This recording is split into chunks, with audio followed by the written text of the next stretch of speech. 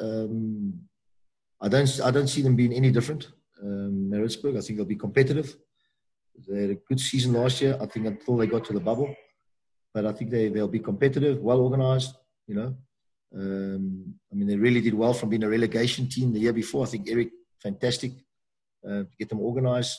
Got a few clever signings in there. So, yeah, I don't expect anything different. They've done very well against Kaizer Chiefs. I think they beat them, I think, last year at home here. I'm not sure the away game. It might have been a draw, I think. I can't remember. So, yeah, they've done very well against Kaizer Chiefs the last couple of seasons. So, we know what to expect. Well, I know what to expect. Hopefully the players, I can get them into a situation where they understand, and I'm sure they do. And it's a great opportunity. We've got nothing to fear. You know, it'll be there in front of us. That's important. Yeah.